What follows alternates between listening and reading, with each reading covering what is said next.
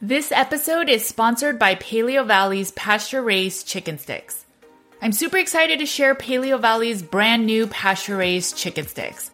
These chicken sticks are made from 100% pasture-raised chicken and organic spices that are preserved using natural fermentation rather than preservatives. So yes, no fake stuff or additives here. These chicken sticks are sourced from regenerative family farms raised on American pastures, and each stick is free of chemicals, antibiotics, pesticides, and added hormones. Paleo Valley's chicken sticks are a perfect snack packed with 7 grams of protein and frankly, a great value without skimping on quality. Make sure to support this podcast and head over to paleovalley.com/NWJ and use code NWJ to get 15% off your order. Thanks again for listening and supporting this podcast. Hey guys, it's Judy from Nutrition with Judy.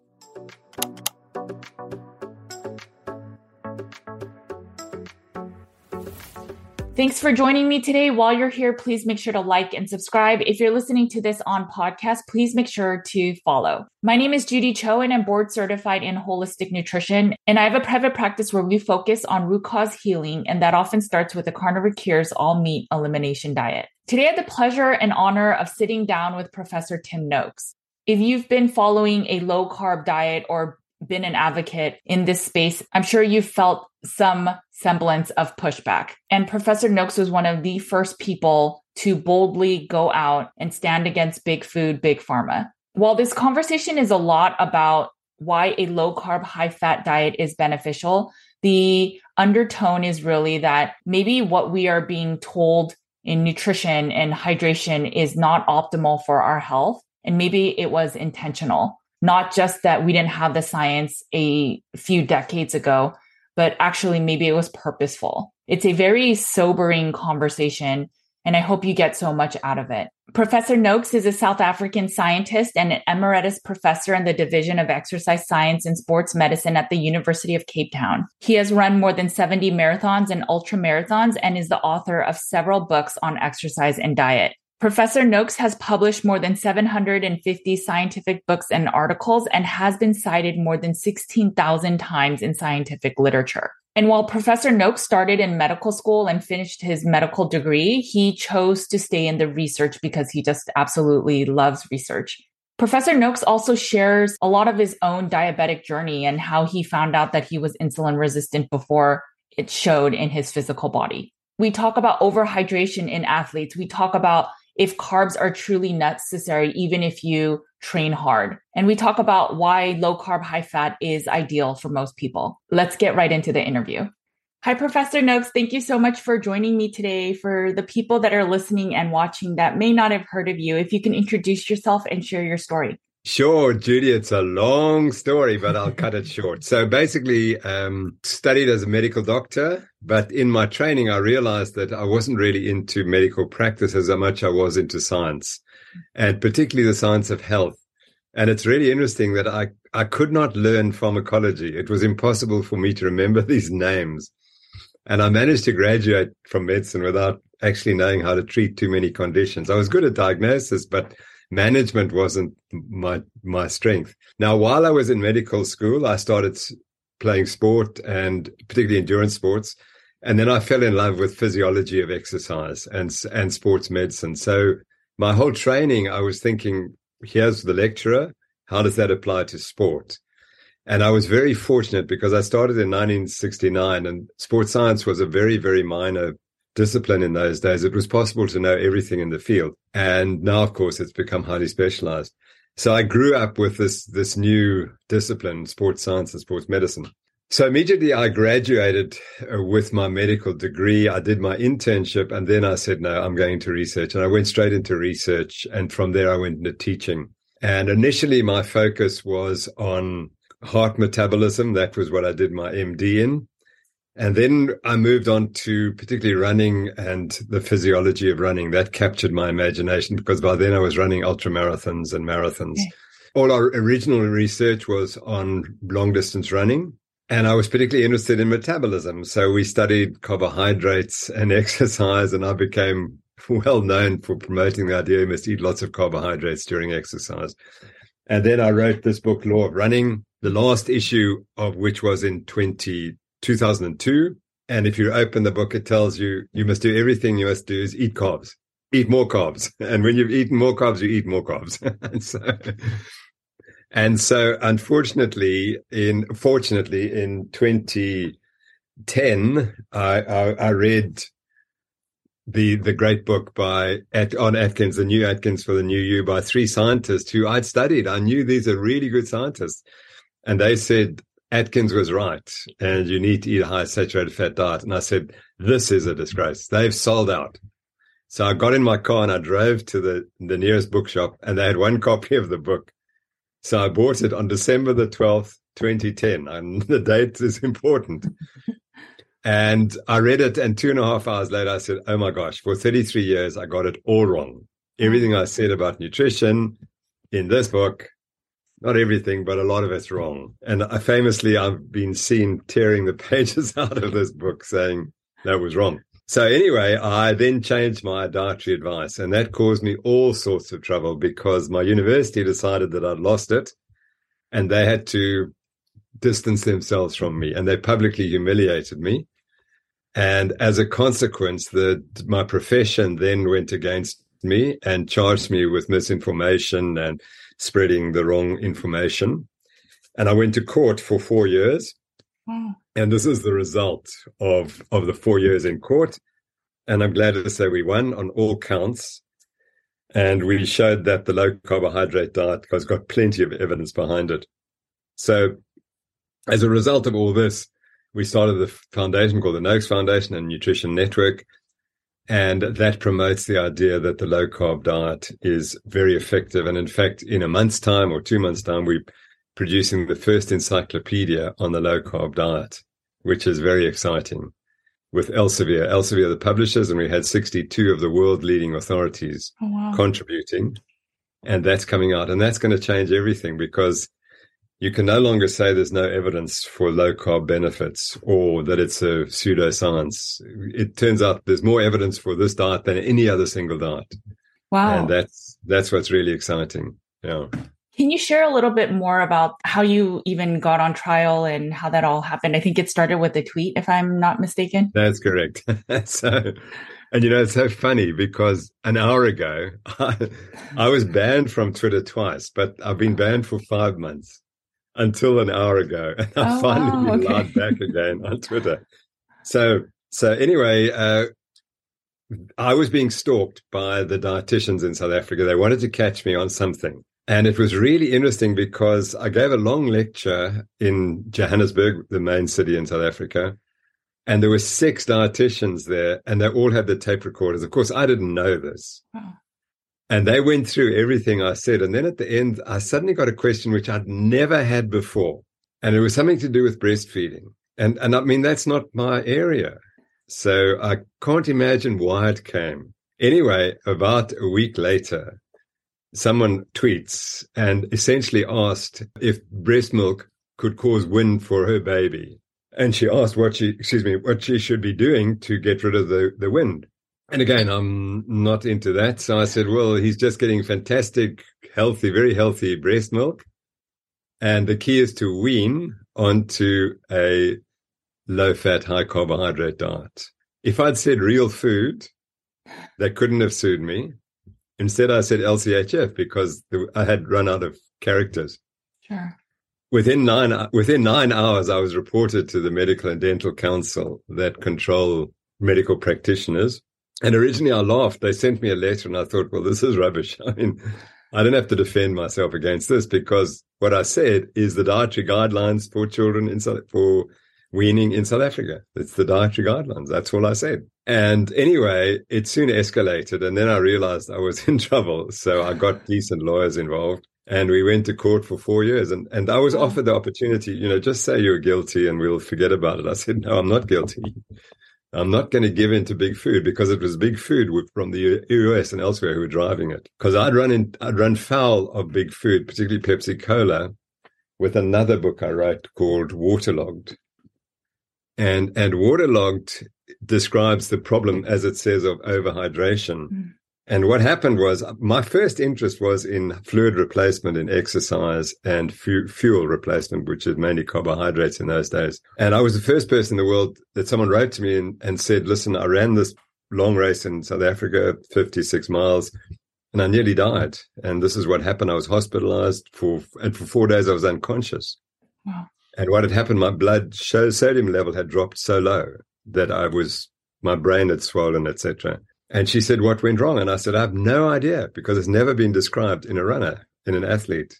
It's well described in clinical patients, but not in a runner. It took us 10 years to definitively prove what the cause was. So in 1991, we proved it was she had drunk too much. And she drank too much because that was the advice in those days. You must drink as much as tolerable. And so eventually we realized that this approach, which was now becoming popular, that you must drink as much as tolerable during exercise, was going to kill people. And I predicted that the first person who will die will be a female runner in the United States of America in a marathon. And that exactly happened. 1993, in a marathon in California, a lady died after the race from this condition. And only when that happened in the Boston Marathon to another lady did it finally break the story. And then they acknowledged that I was being correct all along and that they were causing the problem. So those people, the food industry and the cola drink industry had it in for me anyway. So when they had the opportunity to nail me in a trial, they went for it. And so this book describes everything that happened. So my legal team, and they were utterly brilliant. They were just out of this world compared to the competition, the prosecution. And they just said, Tim, you're just going to stand in the court and you're just going to give all the evidence you want. And it went on for 9.5 days. I was giving evidence and a cross-examination under oath. And then we had a couple of unbelievable expert witnesses, Nina Teichold, who wrote the book Big Fat Surprise, Zoe Harcom, who's one of the best statisticians I know, and Karen Zinn from New Zealand, who I'd trained, and Karen Zinn from New Zealand, whom I'd been responsible for training. She'd gone to New Zealand promoting the high-carb diet. And then one day, her professor came up to her and he said, here's an article and it says maybe we shouldn't be promoting the high-carb diet so much. What do you think? So she said, oh, that's terrible. I'm just going to be wrong. But anyway, she went away for a month and she came back and she said, actually, that's right. The low-carb diet is the right one. And so she's progressed by leaps and bounds in her career. And so what happened afterwards? So after the 4-year trial, they just dismissed it, and did they apologize? I mean, what happened after that? Nothing. Okay. The dietary guidelines have not changed in South Africa. They are still what they were. My university never apologized to me for what they did. They said I was unscientific. I was promoting claims of cures which were extravagant and irresponsible. And all I said was that type 2 diabetes is a reversible condition. And I had the evidence because I knew the literature and I'd seen the cases. And I now know that the first case of cured diabetes goes back to 1940. Larry Newberg, he publishes a paper in I think it was Journal of American Medical Association. So Larry Newberg publishes a paper in about 1940 showing reversal of type 2 diabetes in about 30 patients. And he has the data. There it is. It's very clear. And so if you know the field, you know that there are these papers. But if you're not an expert, you wouldn't know that. And that was the problem. We were dealing with people who thought they knew what they were talking about and they hadn't the first clue. Again, I emphasize that the dietary guidelines for weaning children say you must feed them meat, dairy, chicken, eggs, daily or as much as or as often as possible. So that's all I said. And the real irony was that the chief prosecution witness wrote the guidelines and she didn't even know what they were. But of course she did know what they were, but she was funded by industry to teach South Africa something different. I know you have your own blood sugar imbalance story, even as an athlete. Can you share a little bit about that? And is that part of the reason why you realized low carb is more important, or was it specifically that book?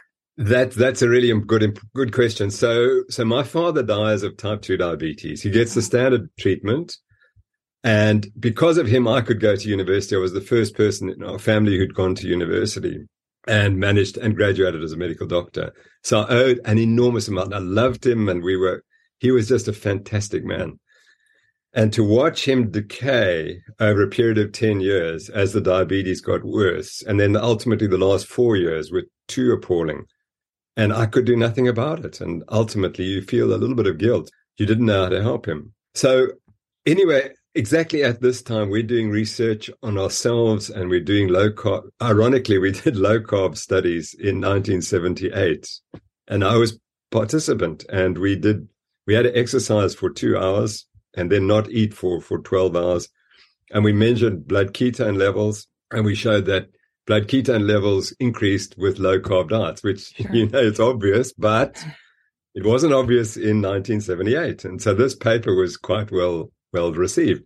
But we measured myself when I ate a high carbohydrate diet, when I had a low carbohydrate diet, and when I on the control days.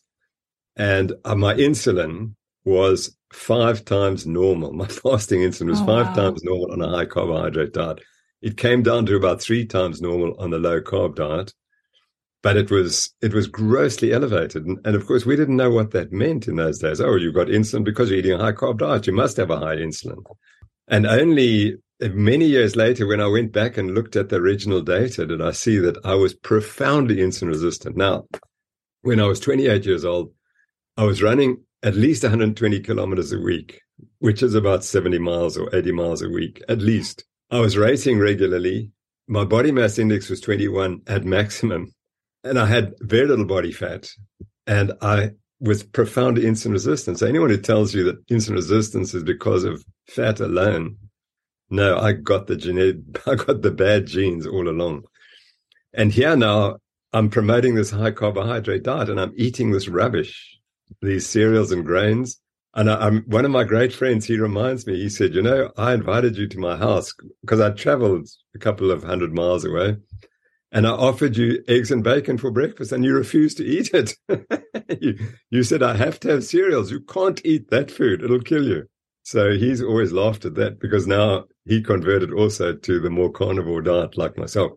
So anyway, I get progressively fatter, and my running gets worse and worse and worse. And that was the first thing I noticed, that very early on, when I'm still running this 120, 140, 160 Ks a week, I noticed it's getting more difficult, and my running is getting worse. And the only time I feel good is when I'm running the most possible, and often running up to 200 kilometers a week. And what's happening? I'm burning off all the carbs. So now I'm okay. And I felt best when we went out and run very long runs of 30 miles or 40 miles. Then I'd get ketotic. And of course, I'd get rid of all the glucose. The glucose would normalize, and I'm on ketones, and I'd be fantastic. And all this time I'm pre-diabetic without realizing it. So eventually, when I changed my diet, then I said, well, actually, you better just check if you've got diabetes. And I found my fasting glucose was 6.8. And I thought that the diet alone would correct that. But I only checked that after I'd been on the diet for a couple of months. So I probably was 7.5 or something. So I dropped to 6.8. And then it wouldn't shift. Then I went on to metformin, and I brought it down to, I'm averaging about 5.3 to 5.5 now. That's kind of where it sits. I can't get it any lower, because obviously I've got some chronic damage that in insulin, whatever, right, doesn't quite work properly. But I mean, I should basically be dead now, because my dad died 10 years after the diagnosis. And I'm 10, 12, 14 years into the diagnosis, and I'm still doing reasonably well. So that was the way I got around it, which was the low carb diet. It was a progressive weight loss, and probably losing liver fat and pancreatic fat. Things got slightly better, and eventually my glucose would come down. But I'm on a 0 to 25 gram carb diet maximum, and if I shift from that, my glucose just shoots through the roof. I don't do it, but I can see it.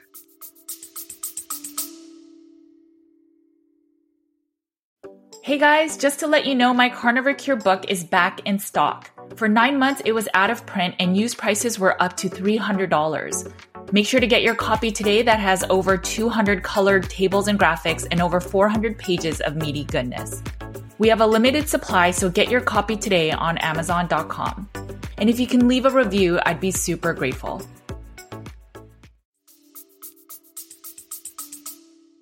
There are people in the animal-based space, carnivore space, that say if you are an athlete, I guess similar story to yours, but if you are an athlete or you work out a lot, carbs are needed, carbs are ideal, or that you can tolerate some amount of carbs.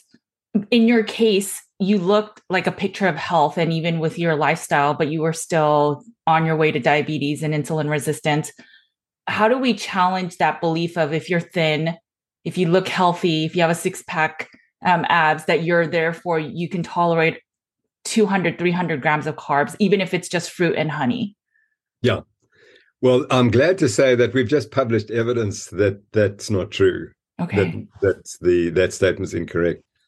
The paper is Philip Prince, and I'm the second author, and it's in Frontiers, one of the Frontiers journals. But if you type in Prince and Noakes and low carb diet, and what we did was, this is a series of experiments we started about 5 years ago. So it in time evolves. And the beauty of this study was that it was complete serendipity. Everything we found that was critical was serendipity. We didn't expect it.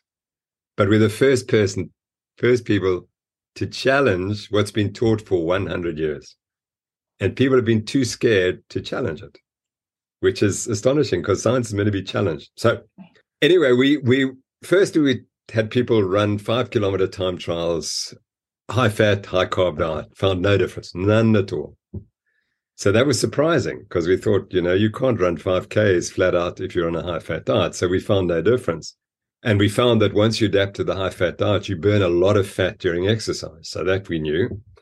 So then Philip said to me, Prof, what should we do next? I said, well, we've got to cut the distance, because what they'll say is that, oh, you've got glycogen in your muscles anyway, so that you can run 5K is fine, not a problem. So we've got to go to 1 mile. And that's high intensity exercise, and see what happens. So we tested these guys, high carb diet, high fat diet, no difference in the 1 mile performance, absolutely none. So I said, no, but we still got a problem, because they're still going to say it's because they had lots of glycogen when they started exercise. So I said, what do you have to do? We have to exercise them to the point where we know they're glycogen depleted in their muscles. To do that, we need to do 6 times 800-meter sprints. So they can do intervals. And we did that. And what I didn't tell him to do was to measure metabolism during the interval session. That makes it a bit more difficult because you have to have a mask on your face, and you breathe out and you breathe in, etc. And we calculate where your energy is coming from. Okay, right. So these guys were tough, and the scientists were tough, and the experimental subjects were very tough, and they did it. They completed the experiment. And what we noticed, what we expected. The first interval's fine, the second interval's fine, the third interval's getting a bit tough, the fourth interval, definitely performance worse. Fifth interval, they can barely walk, and the sixth interval, they say, I can't do this. That's what we expected. That's what the prediction is. What did we find? Just got better. Nothing changed. They were fine. So the performance was identical, but we measured their metabolism, which was the key. Now, the textbook says once you go above 85% of your maximum, you burn 0 grams of fat. 0. That is what the textbook says. Every single major textbook will say that. We found the highest rates of fat oxidation ever recorded in history in humans at 86%. So by chance, they exercised 86%, which is above 85%, and they burnt more fat than has ever been described. So that was the one serendipity. So now we know that humans can burn fat and run fast, and it doesn't make any difference. So I've been working on a series of articles. We're all working on a series of articles showing that glycogen there's nothing special about glycogen. You don't need it to do vigorous exercise, which incidentally neither do mice. So they bred mice without glycogen, and the mice can exercise all they like. So mice and men, what they said, of course, is, oh, well, these mice are definitely, men are not like mice. Men need glycogen. Well, now we know it's not. Mice and men are the same. But now here's the serendipity. We had a chance to monitor these people with a continuous glucose monitoring. They were on this diet for 4 weeks. So it's a lovely time because you've got monitoring their minimum hourly glucose for this period of time. And guess what we found? without changing anything but the carbohydrate content of the diet. They didn't stop training. They continued to train exactly the same. They didn't change their weight. Their weight stayed absolutely stable. And I said they didn't change their training. Right. And what happened? 30% became pre-diabetic on the high-carb diet. 30% showed pre-diabetes. And when they went on the high-fat diet, normalized completely. They were absolutely perfect. Their glucose control was impeccable on the high-fat diet. But on the traditional athletic diet, 30% were pre-diabetic. And when you look at the literature, that's about right. You find that 30% of people eating the high-carb diet, training hard, these people were training 80 to 90 kilometers a week. They were healthy, they were competitive athletes, yet they developed prediabetes. So that was me, pre-diabetic. Mm-hmm. And you do that for 30 years and you become diabetic. So the evidence is in the literature now that just because you're running doesn't mean a thing. It depends on your level of insulin resistance and how much carbohydrate you can cope with. And I've learned that that's the key. The key is each of us individually has to learn how much carbohydrate can I cope with. I can cope with 25 grams, but not 26 grams. And people don't understand that. They don't understand that the margin for error it's trivial. Wow. If I was eating 100 grams of carbs a day for the last 10 years, I wouldn't be here with you. I'm absolutely convinced about that. And we're not talking 200 or 300 grams. We're talking 100 grams a day, because I'm extremely insulin resistant. So that's the key. People have to understand what is the maximum amount of carbohydrate I can eat. And I'm not allowed to eat any more than that. Yeah. So it sounds like there's a carb tolerance for individuals, and figuring that out makes a lot of sense. What is it about the diet? I mean, why have we been taught for so long to eat mostly carbs, mostly plant-based in a sense? When we eat whole grains and then vegetables and fruits, it's mostly plant-based. What is so wrong with that? I know we've touched a little bit on glucose and insulin, but maybe if you could just give us a little bit of the lay of the land. I think it starts 3 million years ago, 4 million years ago. And I know people don't like talking about evolution. So if you don't like the evolution, then this is how humans were created. So either model I'm absolutely comfortable with. Okay. And the reality is humans were created to eat high fat, high protein. And we did that till about 18,000 years ago. And that's when the agricultural revolution came in. And the reason we had the agricultural revolution was largely because humans had hunted out the fat animals. And the reason you need fat animals is we needed 65% of our calories needed to come from fat, because we could only cope with, humans seems to evolve to only be able to cope with about 35% of protein. And then the rest comes from fat. And so the animals you hunt have to provide 65% of fat. And the only animals that do are elephants and mammoths and rhinoceroses and hippopotamuses. And there's data showing humans killing elephants and rhinoceroses and hippopotamuses 3 million years ago. 3 million years ago. And we were not big and tall and clever like we are today. So that's how we evolved. And our whole biology is built on digesting fat and protein, not sugar. Now that changed, and it started changing 18,000 years ago, as I've said, and then it accelerated since 1977, when the processed food industry has just taken off. And so now, instead of getting 65% fat and 35% protein, you're getting 60, 70% carbohydrate. And the body, it literally doesn't know what to do with it. One of the key points about metabolism is that your body is designed to do one thing very well, and that's keep your blood glucose normal. It resists everything, either to drop, because then your brain gets sick, or it goes up and you damage your arteries. So the body is designed, the instant the glucose starts to rise in the bloodstream, it calls in all these powerful hormones like insulin to get the glucose out of the bloodstream. And so you turn off your fat metabolism and you burn off the glucose, or you store it in the liver and in the muscles. That's the focus, the whole focus of metabolism. That's what it's focused on initially. Everything else is secondary. But as soon as the glucose rises, the system goes into overdrive to get the glucose down. Now, what's happening And why? Because we just didn't ever experience these spikes of glucose until, as I've said, 18,000 years ago. Now, if you repeat these spikes of glucose and insulin every 3 to 4 hours, you get all the problems that we talk about, the insulin resistance, the obesity, and everything else that comes with that.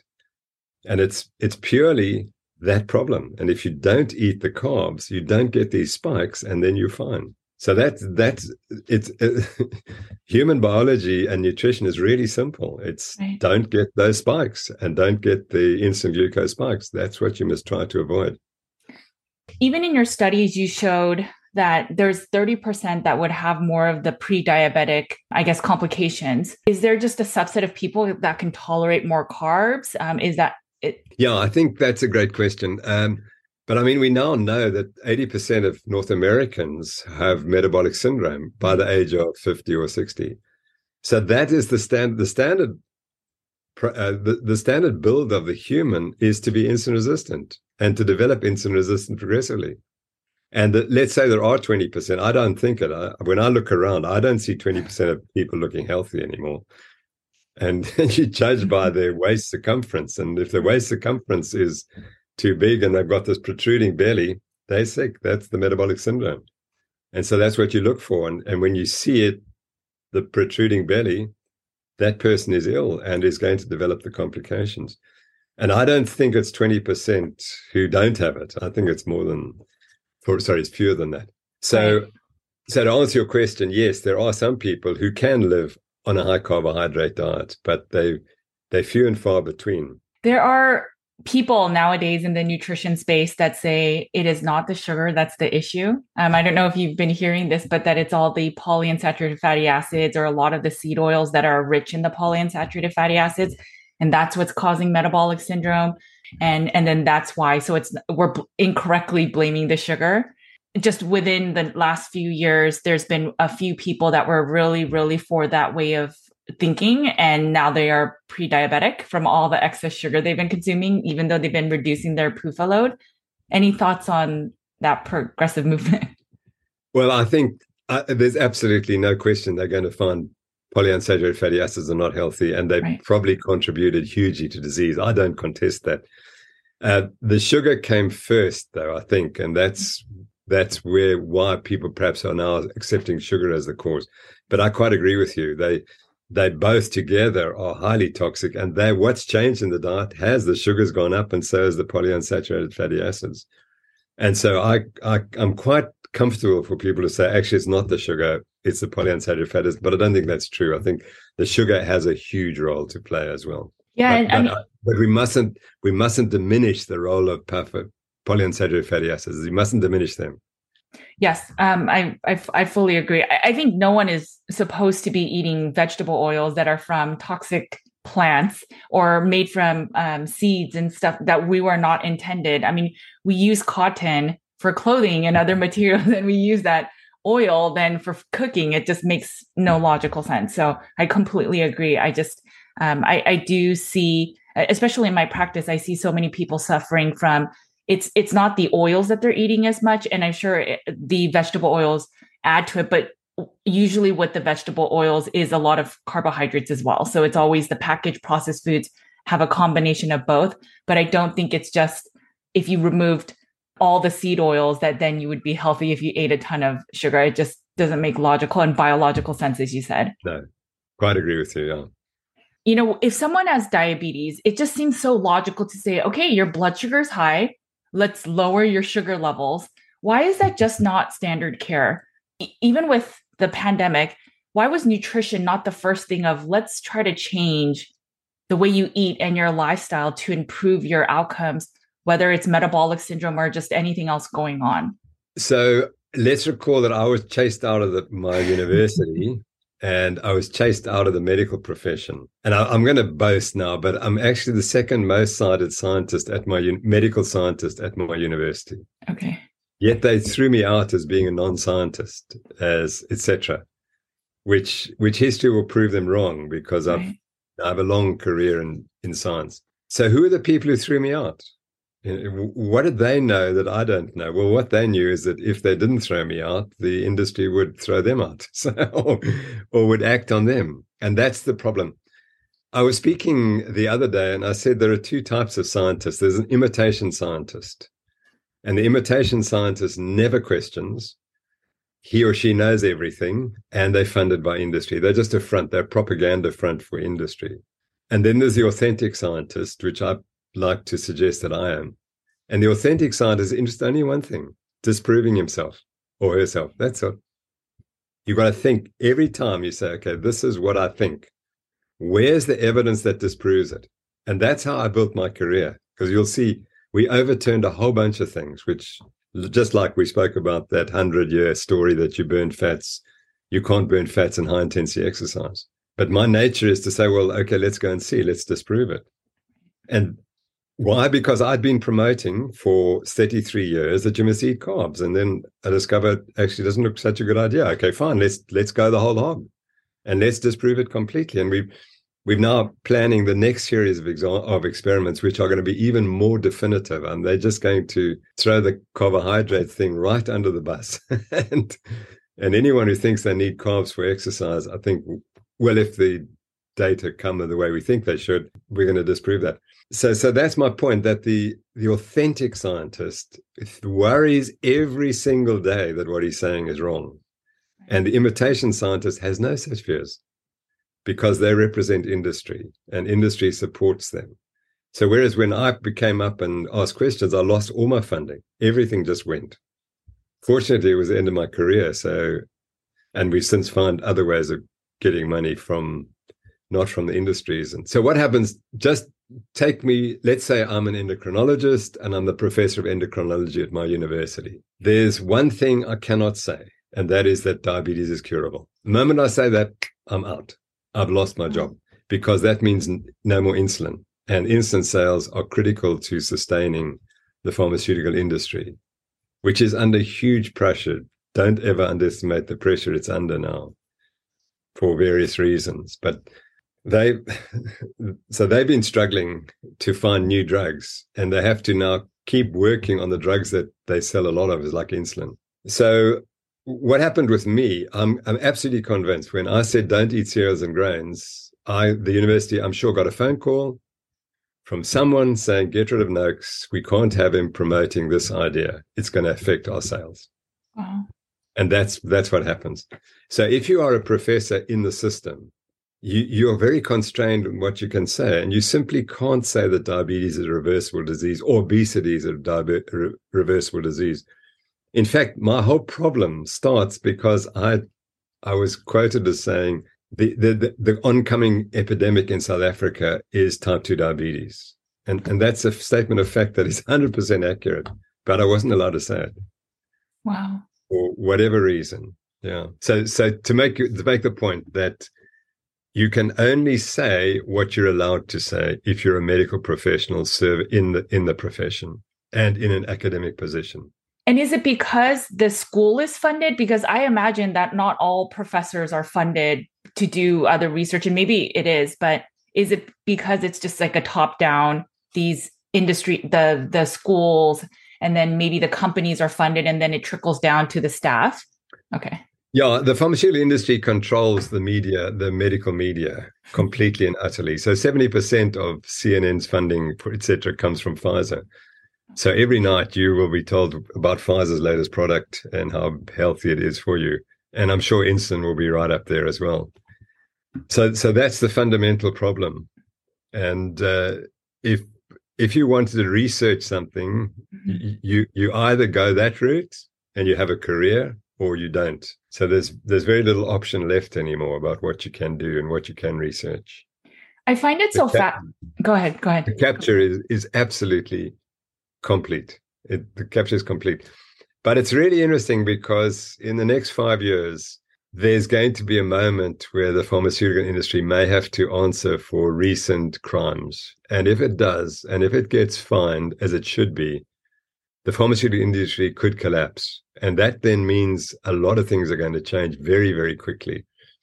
And the prediction I have from some of the experts by 2030 we're going to be talking about a totally different pharmaceutical industry than what you have today. And it's going to be one where the public has a say into what the pharmaceutical industry researches and what they do and how they publicize their work.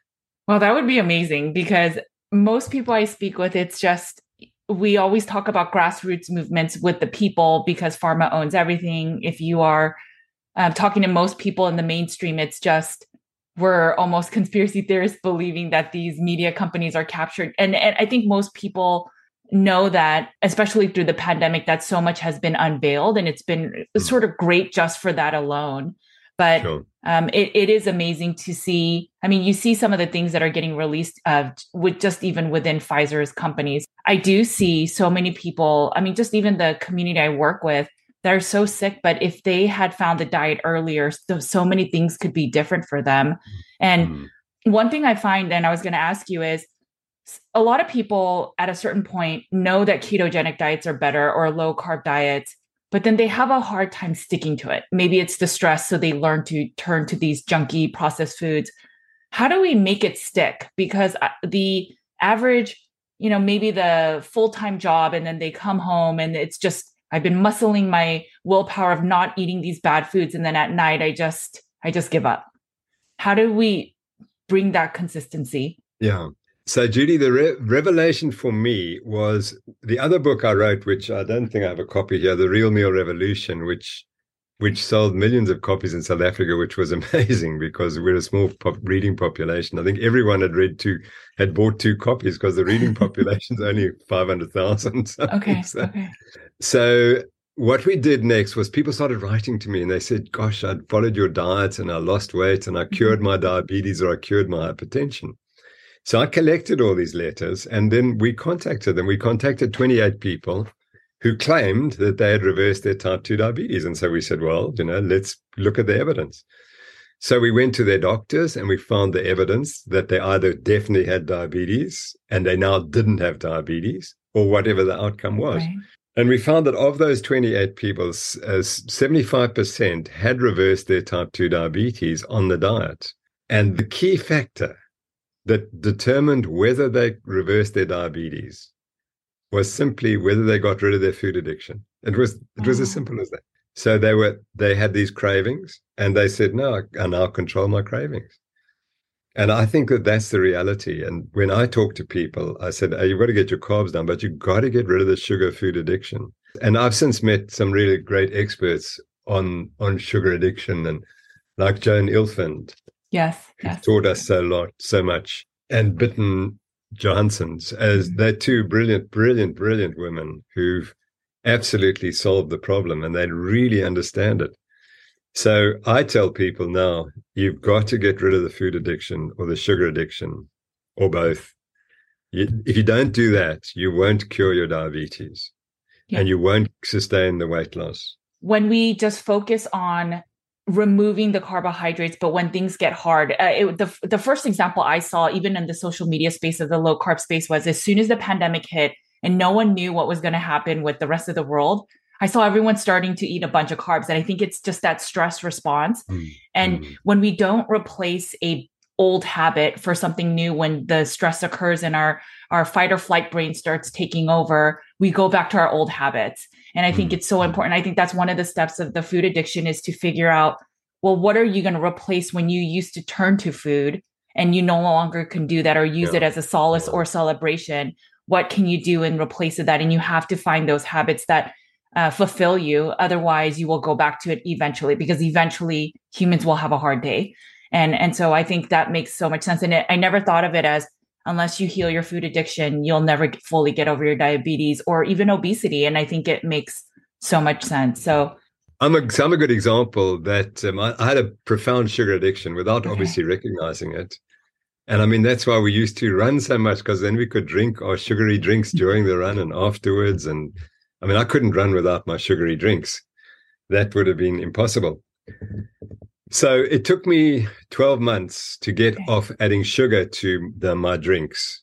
And that I could easily stop eating sugar-containing ultra-processed food. That was easy because I was raised on steak. Okay. I was born in Rhodesia, Zimbabwe.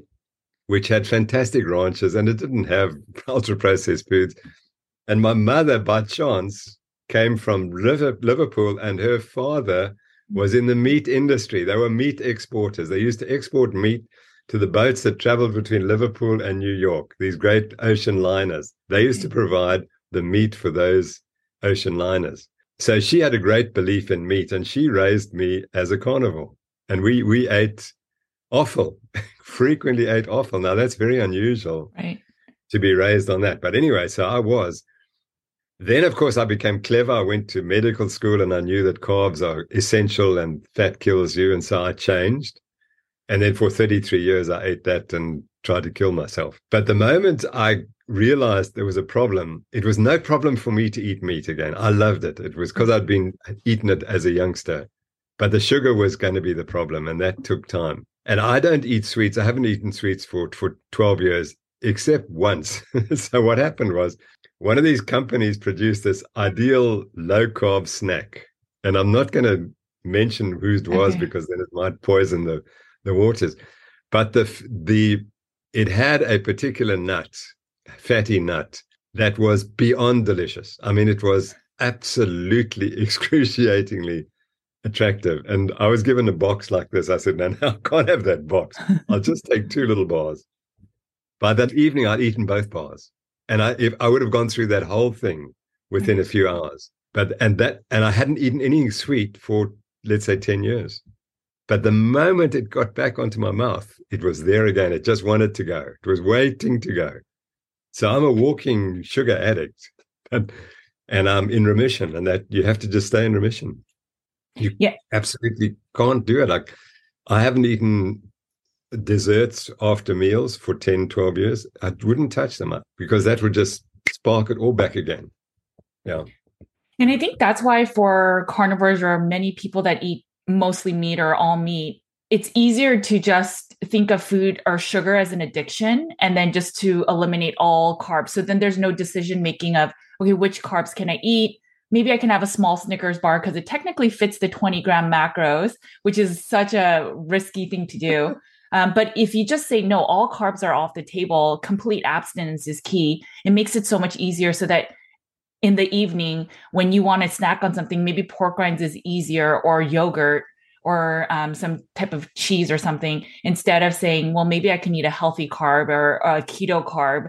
And then you fall down this rabbit hole, which you never intended. So I think it makes sense if we were to look at sugar and food as an addiction. And then what is the key for all other types of addictions? It's abstinence.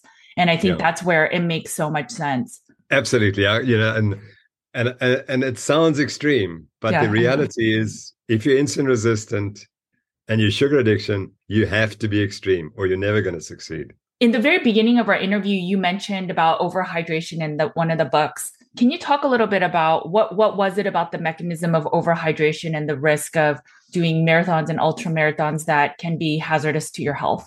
So the reason why the marathon is dangerous is because it lasts 5 or 6 hours if you're a female runner. I mean, of course, if you're male as well, but we knew that the females at those days were often running 5 hours.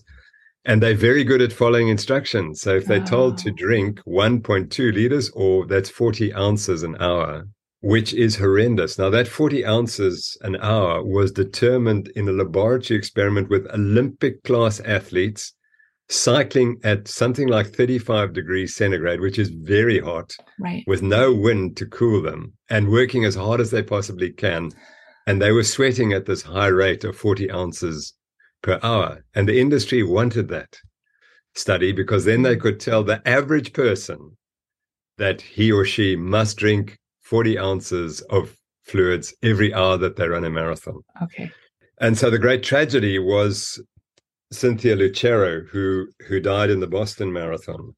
And the book is dedicated to her. And I'm just trying to remember the details of the day in Boston when she died, drinking that amount of fluid, 1.2 liters or 40 ounces. And she weighed 57 kilograms when she started the race. And I'm just trying to remember what the temperature was. The temperature was 10 degrees centigrade. In other words, 50 degrees Fahrenheit. Oh, okay, 50 degrees Fahrenheit. It was overcast and there was a cool wind blowing. Oh, No one's going to get heat stroke under those right. conditions. And that's why she's told to drink, because she mustn't get heat stroke. So she overdrinks. And tragically for her, she had two biological problems.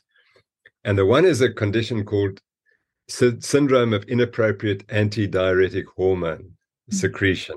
So these are people who, as they become dehydrated, you're meant to secrete the antidiuretic hormone, and that retains fluids. Now, the inappropriate syndrome is when you don't become dehydrated, but yet you secrete antidiuretic hormone.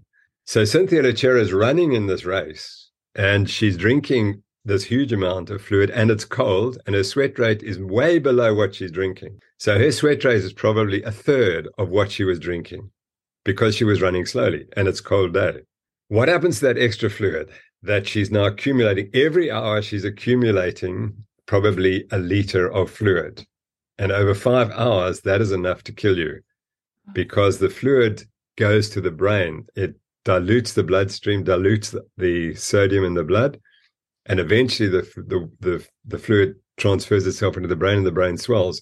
And so she falls unconscious at 35 kilometers.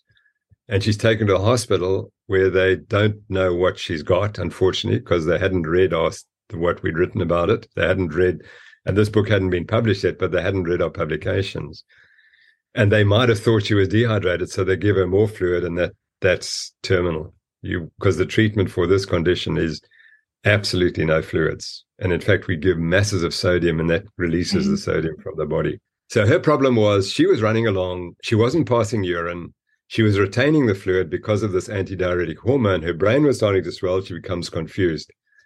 And she's not passing urine. So she says, you see, I'm dehydrated. I need to drink more. And that's what happens. For the rest of us, if you're accumulating an excess of fluid, you'll pass it in the urine. Right. It doesn't matter that you're running. You'll pass urine. And then you'll say, gosh, I'm passing so much urine, I think I should stop drinking.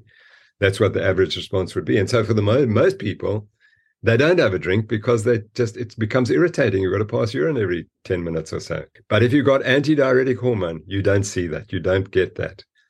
And then the other thing that she probably had, we can't prove it because we weren't there at the time, was that she's got some defect, and the sodium not only, it goes into the cells. Instead of staying in the bloodstream where it's meant to be, it finds its way into the cells. And so there's less sodium in the blood, and the blood's expanding. And so the problem is compounding, because then even more fluid goes into the brain. That's the basics of what happens. And so the key is, if you don't overdrink, you can't get it. But if you do overdrink, most people won't get it because they don't have antidiuretic hormone problems, and they don't have the sodium problem in the body where the sodium is moving around inappropriately. So people that are then training, what is your recommendation for hydration? Don't drink.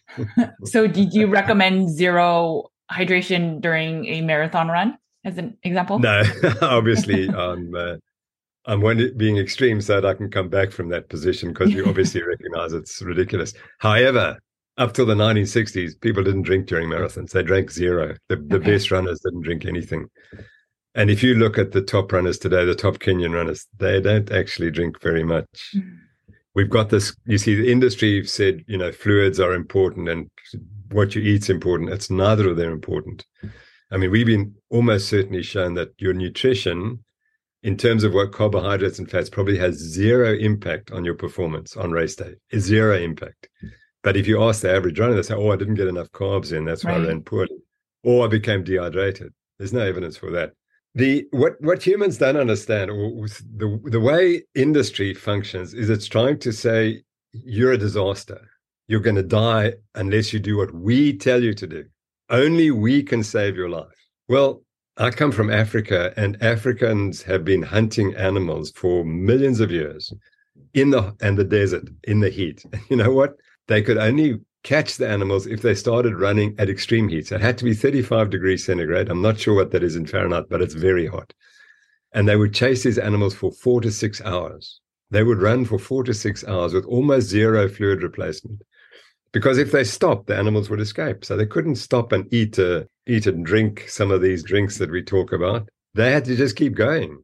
Right. And so you selected out a group who could do that. They could run for 5 or 6 hours in the extreme heat without needing fluid or energy replacement. So that's how humans evolved. And we have a brain, and the brain's function is to make sure you get to the finish of the race safely and don't die. And it will tell you halfway through the race, if you don't drink, it'll say, you're thirsty. You better drink. And if you don't drink, I will slow you down. People can try that. The body, what the brain says is, okay, if you're going to be stupid and not listen to me and you're not going to drink, I'm going to slow you down. And that's what happens. And similarly, if you don't eat and your blood glucose falls, the first thing the brain says is, you're going to slow down. So you slow down. And then you reintroduce the glucose and whoosh, off you shoot again and you perform well. So you just have to listen to your body. And when you get thirsty, then you drink. And it will tell you exactly how much you need and when you need it. And you just follow that. Yeah.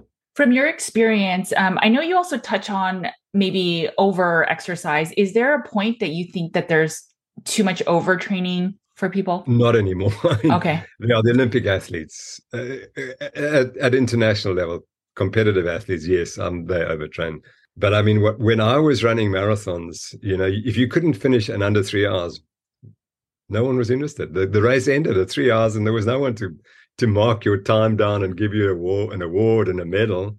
That was it. It's all over. So people trained. We trained hard to make sure we could finish the marathons before the cutoff time. Now the cutoff time is 12 hours or 14 hours, so you can walk the whole day. And so it's totally different. So people don't have to train anymore to run these races, and that's the problem. Okay. So undertraining is now the real issue. It's only amongst the very elite that overtraining is a real issue, okay. but they're aware of it and they know what to do about it. Point is, if you're going to train hard, you have to give up something.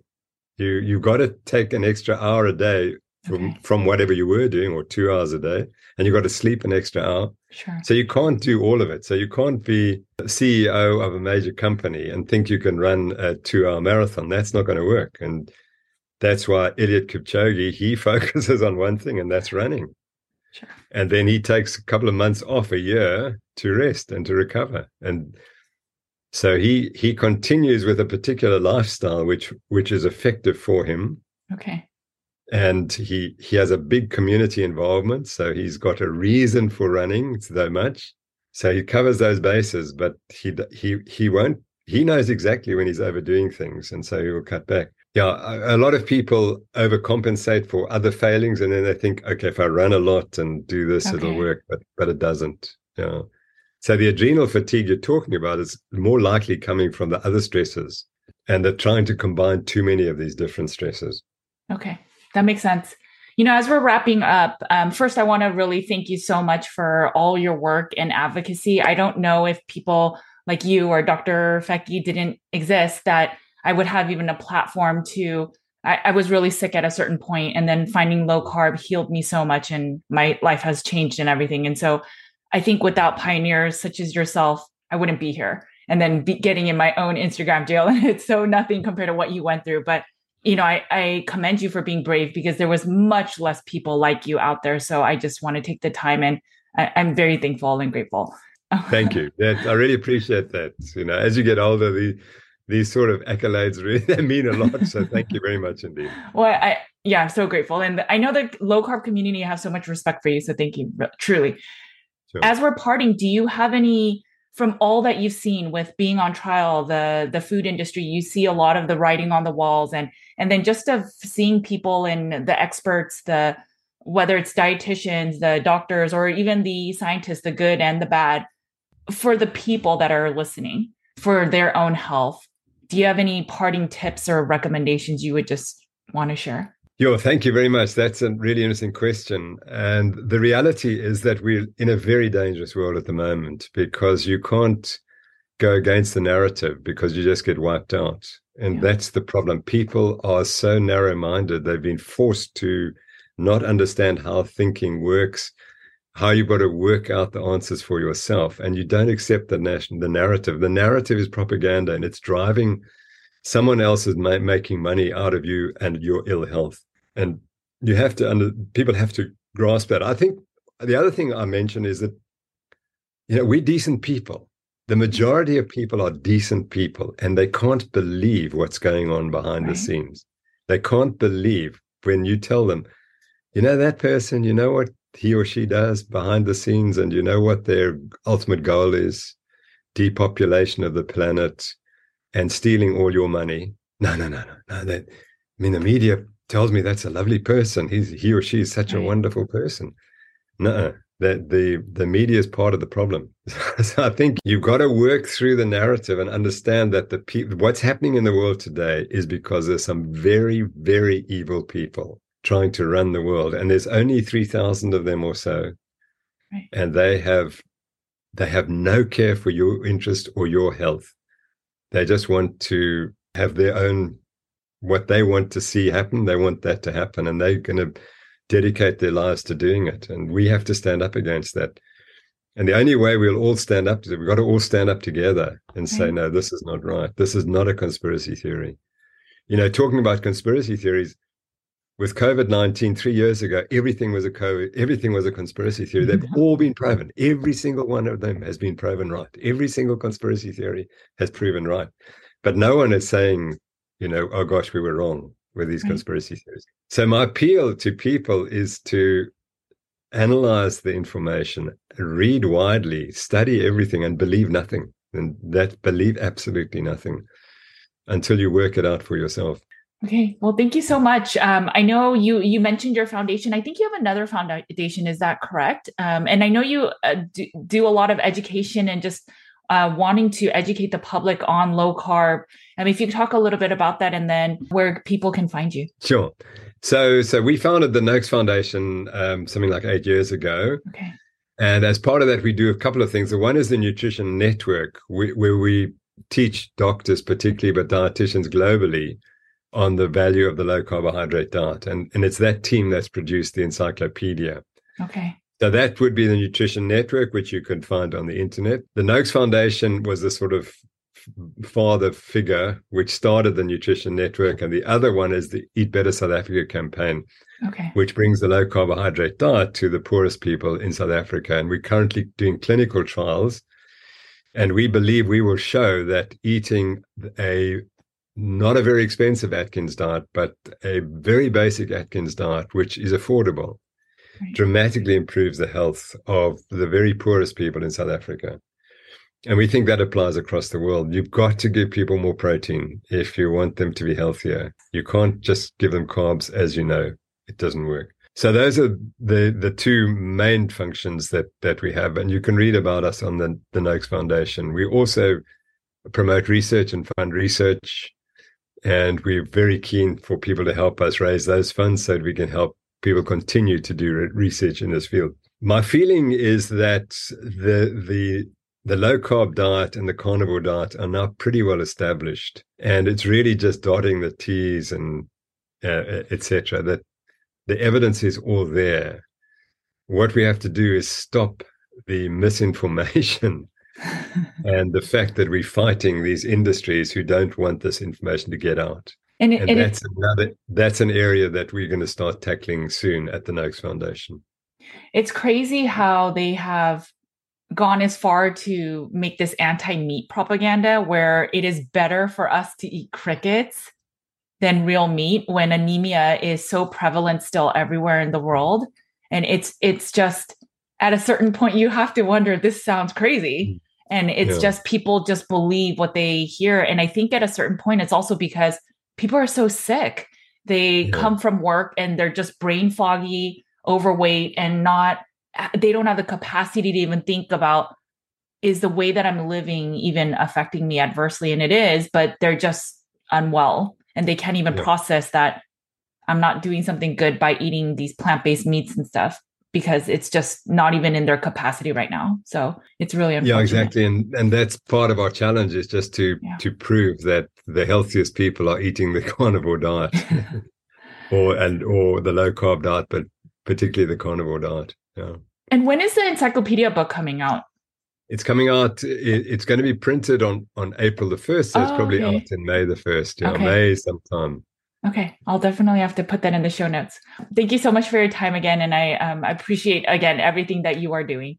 Thank you. So kind of you. It's been a lovely interview. Thank you so much for being so enthusiastic and bubbly. It's a pleasure to talk to you. Thanks, Judy. Thank you. Okay, guys, I hope you enjoyed this interview as much as I did. It was truly an honor to sit down with Professor Noakes, as he really is one of the trailblazers of all of the low carb movement. Without people and leaders like him, I wouldn't be in this space and have this ability to be bold and share a low carb diet or a carnivore diet. I hope this conversation really helps you to understand why it's so important to share the benefits of a low carb diet, a meat-based carnivore diet. And if you found benefits, why it's so important to share with your community and loved ones. By sharing how we're healing, we can help the rest of the world. You can also support Professor Noakes and the Noakes Foundation and all their research into low carb diets by looking up the Noakes Foundation and also purchasing the encyclopedia book that shares all the information you need to know about low carb diets. My big takeaway from our conversation is, yes, we all need to take our own health into our hands and eat a diet and lifestyle that's most conducive to us and that will make us feel our best. But beyond that, once you are healthy or you found a way to eat that is ideal for you, we need to stand up for our fellow neighbor. That is how the people can really make these movements that can fight these big conglomerations. There's a lot of bad or evil in this world, but then there are people like Professor Noakes that does good in this world that can actually change the balance of good and evil. I hope I can share content that could follow the footsteps of these great leaders. Thank you so much again, Professor Noakes. Make sure to eat a lot of meat, take care of your bodies, because it is the only place you have to live. I will talk to you later. Bye, guys.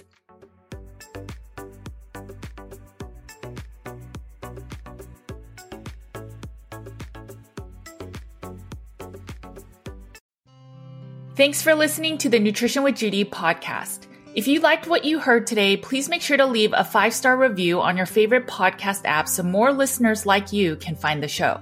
If you want more practitioner care and support, head over to nutritionwithjudy.com/groups so you can get more real talk about carnivore, the environment, and root cause healing. You can also find my content on Nutrition with Judy's YouTube, Instagram, Facebook, and Twitter.